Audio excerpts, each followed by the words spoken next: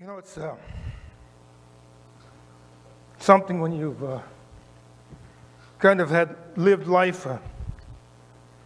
As I was thinking back in our own personal world, we lost our son some time ago. How long, dear? 20 months today. And when you've gone through that kind of pain, folks, I want to tell you, it's real. How many know that pain is real? Pain hurts. But in the midst of pain being real and pain hurting, God loves us. For God so loved the world. God so loved the Lurch family today. God so loved the Giles family today. And whatever family you're from, God loves you. God sent His Son so that you could have life and have it more eternal. And have it eternal, excuse me. Reading this morning from the book of Psalms. The psalmist is saying, "The Lord is my shepherd. I shall not want." You say, that doesn't make any sense, right? You say, hey man, if I'm in pain, right? What do you mean, I shall not want? But I want to tell you something. When you've had a relationship with the Father through the Son, Jesus Christ, in the midst of things that you don't understand, in the middle of things that can confuse, in the middle of things that can hurt, I shall not want. I shall not want. Perhaps you're here this morning and you're going through a challenging time. I want you to know this Jesus, He can work and move in such a way that you shall not want. Did you folks hear about the bullet that lost its job? It got fired. I kind of break things up a little bit, you know. I don't like to get too serious too long, you know what I'm saying? Anyways, praise the Lord. I shall not want. He makes me to lie down in green pastures. I used to be a farmer, believe it or not. And some years ago, we used to raise cattle. And the only livestock I have now is a dog. And it seems like that dog takes up more of my time sometimes than I want, but whatever. But I found something with animals is that when things are going on in the world around them, for an example, my dog, if there's a thunderstorm, you can sure tell. It don't take long. All of a sudden, this animal's doing strange things. It's unsettled. You know, you kind of watch it, and it's running here and it's running there, and there's almost no logic to what it's doing. Anybody here got animals like that? You've raised animals, and you know, in strange times, or maybe you yourself are going through something. I remember some time ago when my son, way back when, he had come to stay with us, and then he was getting ready to leave to go back to I think he's Calgary with them at the time. I can remember my dog, you know, starting to chase him down the laneway. Eventually, they got disconnected, and so the dog had to come back. And that dog had the strangest howl. It was an abnormal kind of a bark that you just knew something's wrong, something isn't right. And so when we read this particular part here about He makes me to lie down in green pastures, as I was studying this, I found out that sheep don't lay down if they're unsettled. If there's something going on in their world, they're troubled. They're not at rest. And they just stand and they do things that are kind of weird, just like our dogs and maybe even like some of ourselves. You ever get in situations where you're under stress and your body starts reacting way funny, weird, and you can't settle down and you can't sleep and you're all kind of all bent out of shape? Now, I'm probably the only one that's experienced that, right? So, I mean... Oh, by the way, just so you know, this is being recorded right now. And if all goes well, this is being shipped out to a station down in Atlanta, Georgia. And from there, it's going to homes. We don't know where in the world. They claim that there's a number, well over 1 million homes that this is going to. This is kind of a personal project of mine. And even at my age, just a kid at 70 years old, I'm still trying to reach people with the gospel of Jesus Christ. You know, I heard about this opportunity, and I'm just sharing that with the church body here just to kind of let you know what we, the church, are trying to do. We're trying to reach our community. We're trying to reach our world the best way we can. Church, can I say something to you? We got a job. And you know something? The other religions aren't going to cut it. I'm getting kind of crazy here, but you'll bear with me, please. And you know, we've got a responsibility. Let me ask you this question. If we don't try to reach the people in our world while we're alive, let me ask you, who will? One of these days, are you going to stand before God and give an account for your life? I know I am.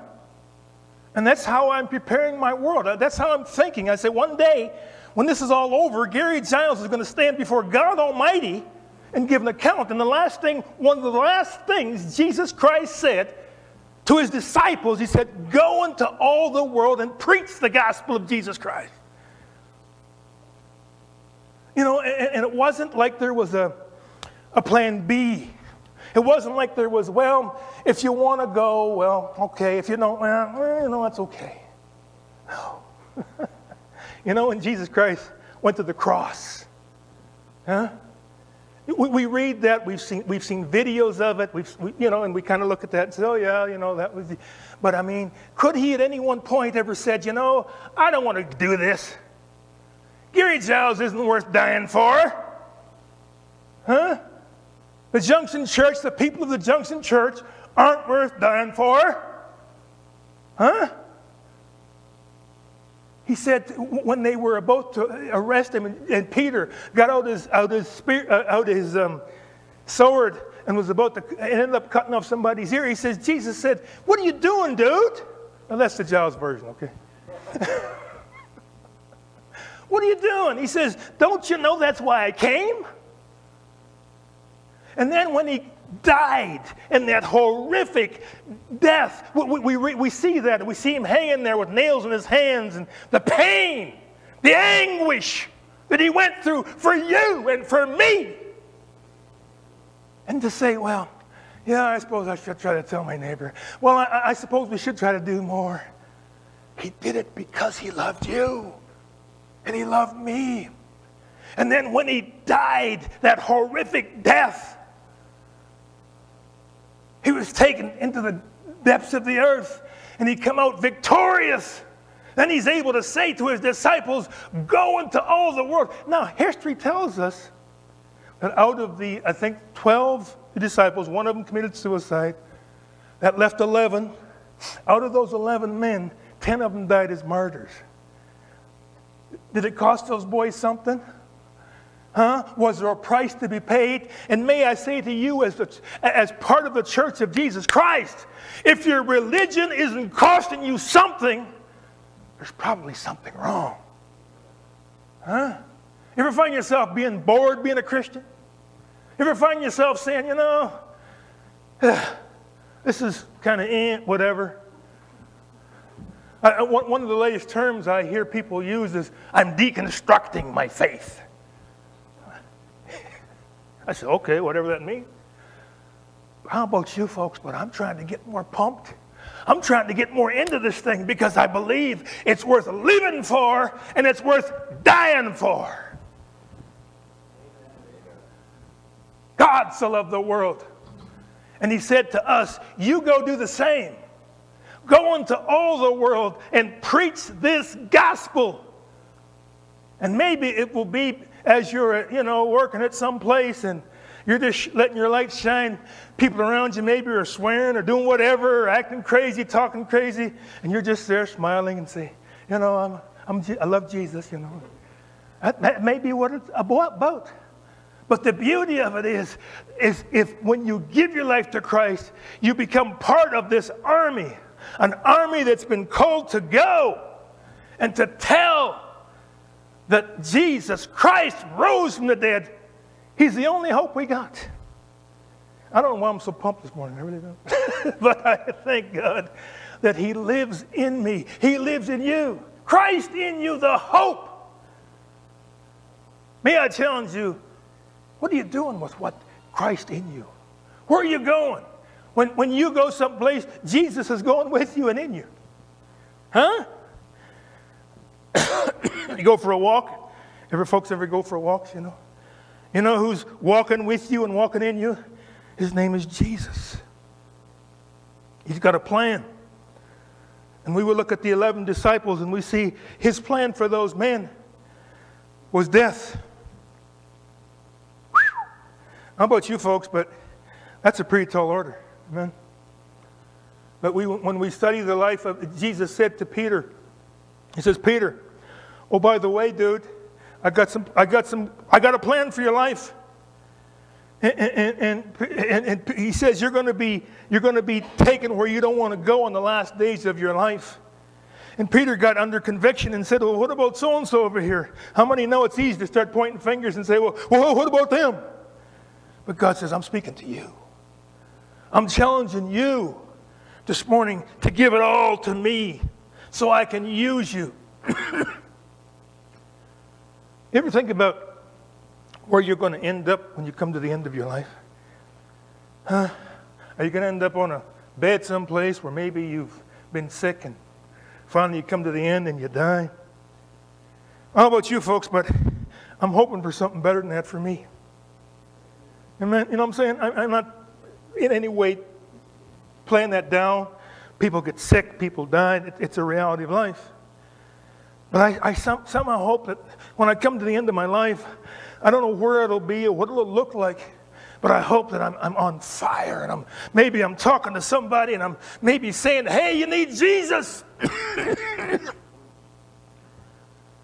Amen. For God so loved. Go back here to my text this morning. It said, He makes me to lie down in green pastures. He restoreth my soul. He makes me to lie down. There's comfort. I talked earlier about the pain of loss and grief. But when you know Jesus, there's something about being with Him where I can lay down in comfort. Have you ever had it happen where maybe you're making a decision about something and you somehow, there's an unrest, unsettledness, right? And you just say, you know, I was thinking about doing whatever I was doing. Maybe I was thinking about buying that car, or maybe I was going, I don't know, taking some new job or something, and you just say, you know, something on the inside, I just feel about it. Anybody ever experience that? Unrest, unsettledness. He leads me beside the still waters. I've come to believe this, and I wish I could say I had a good track record, but I have a lousy track record. I believe God leads us by His peace. In times when we know the right decision to make, because there's peace. There's a sense of settledness. It may not even look to make any sense, the decision that we're making, but you say, but there's peace. Versus decisions where, you know, this doesn't feel right, but I'm going to do it anyways because it looks logical to me, and then you look up and think, that wasn't probably the wisest thing I ever did. But what I'm trying to show you here, folks, is that that's how I believe God leads us, by that inner knowing. And sometimes when you're making decisions about life, you got to get away. You got to get alone. Sometimes, you know, a decision, an opportunity will come up, or a thing will come up, and you have to make a decision. Well, what are you going to do? You want to buy this today, or you want to do this? And sometimes we're trying to, what should I do? And I believe sometimes we need to get away and pull back and say, let me think about this. Let me pray about this. Stories, a lady was telling an interesting story. She said her and her husband had been on a trip and came back from this trip, and they had found out that a dear friend, somebody who they had known, was sick and in the hospital and dying. And so they immediately went to the hospital. They just flew in from wherever they were at, went to the hospital. And so they said before they went to visit this person, they said, we're going to get alone into the prayer room. They had like a little place to pray, you know, the little chapel they have in the hospital. So as they were there praying, they said they felt God speaking and saying, tell this woman they were going to visit that she's going to live and God's going to raise her up in 3 days. Now, crazy thing of it is, when they went to visit the woman, she was pale, she was dying, she was just in the roughest of shape. And so they went in there and they looked and they said, well, this is what we believe. Oh, thank you, brother. Appreciate that, man. And maybe I'll put this over here so in case something happens. But so they were, you know, busy, went in. So they prayed for the woman, and then after it was all over, they said, God, you know, here she is dying. They've called the family in, and they're getting ready to say, you know, call the local undertaker and get ready for the next step. And these people get up and they begin to say, no, she's going to be healed, and she's going to be raised up in 3 days.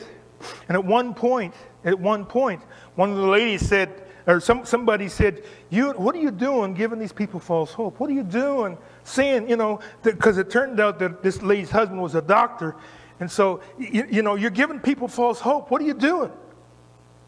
So they walked away and said, well, this is what we believe. And so they said they came back 3 days later.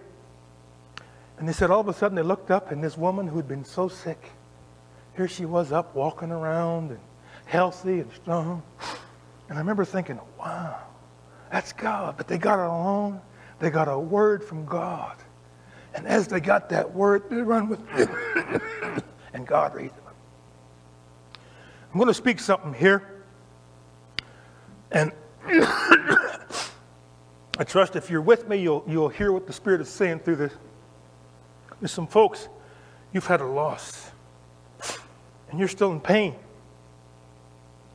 And the pain sometimes is just almost overwhelming. Things that happened should not have happened. But I feel like the word of the Lord is saying, but I'm going to use it for my glory. And if you will continue to hunger after me and seek after me, you will one day rejoice. Because I'm going to use something that your pain to bring glory to my name. Because I want to use you in a way that I probably could not have done had you not gone through what you went through. He's going to use you in some powerful way because of your loss. I don't know about you folks, but I received that personally because I'm still dealing with the pain of loss. And I'm still believing God for great things. And somehow God is going to use what cost me something to bring glory to his name. One of the things that I've learned as a Christian is life doesn't always go the way I planned. Anybody here? I hear a few folks laughing. Is it, well, the rest of you, are you asleep or what? In other words, things not only don't always go as the way you planned, but you know, I go back to my son just for a moment. He had just quit his job in the Duke. And he says, you know, this is he told my wife just before he left. He says, I want to quit. I quit my job, and I'm going to go back to Bible school, and I'm going to go full-time in ministry. And then all of a sudden, you get the news. Some policeman walks in at 2 o'clock in the morning, and he says, are you Jordan Giles' dad? I said, yes, sir, I am.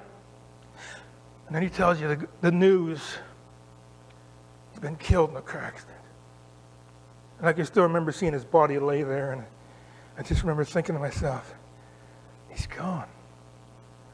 The hopes and dreams. Like I'm telling you, man, I'm an old man right now.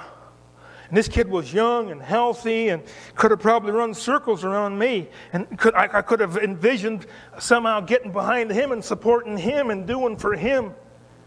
And now all I can do is weep as I see him lay there. Pain of loss. The Lord is my shepherd. He says here too, yea, though I walk through the valley of the shadow of death. Anybody here enjoy walking through the valley of the shadow of death? If you do, you need to get some help. Being a little sarcastic, but you know what I'm saying? Yea, though I walk through the valley of the shadow of death, I will fear no evil. For you, O my God, are with me. Thy rod and thy staff, they comfort me. You know, when I think of a rod and a staff, I mean, we visualize a shepherd out there, and he's got his little stick and his staff, and he's maybe, you know, hitting the sheep upside their head or upside their body or something like that. You don't think of a rod and staff as something comforting. You know, I grew up in a world where they used to spank us as kids, right, when we did things we shouldn't do. Anybody remember those days? I have a couple on there. Anyways, there was nothing pleasant about getting the rod or the staff of correction. But you know, I've heard other people say, and I attest to the fact, it didn't hurt you. I mean, I survived. And it probably kept me from doing some stupid things, some foolish things where I could have hurt myself. You know what I'm saying? The rod and thy staff, they comfort me. They bring a sense of peace. They bring a sense of correction, but knowing that the shepherd cares for the sheep. Sometimes we need to be corrected, right? I don't know about you folks, but everything I ever did, everything I have ever been involved in, wasn't always good for me or anybody else. And sometimes I needed that rod of correction to say, hey, dude, hey, you're going down the wrong path. But that rod was there. Thy rod and thy staff, they comfort me. You prepare a table before me in the presence of my enemies. You think of terms of enemies and you think of people who don't like you. How many know that you wish everybody that knew you liked you?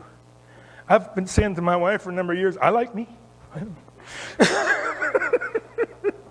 But in the midst of that, how many know I probably got a few enemies, you know? I don't know. I don't get up in people's face. What do you think of me? Do you like me or not? You know, I just have to just go along and do the best I could. But I'm sure everybody here have known of people, or maybe even heard of people that's got, you know, word got back to you, they didn't like you. But that's life. But he said, in the midst of moments when people don't like you, he says, your rod and your staff, they comfort me. Pardon me. You prepare a table before me in the presence of mine enemies. You anoint my head with oil. The anointing of the head with oil there, as I understand it, was that something that a shepherd's done to sheep. They'd put oil on their heads and around their bodies so that the bugs, the flies wouldn't settle in and, you know, bring about disease and then bring about destruction. But you anoint my head with oil, my cup runs over. I'm going to close with this statement. Surely goodness and mercy shall follow me all the days of my life. Amen.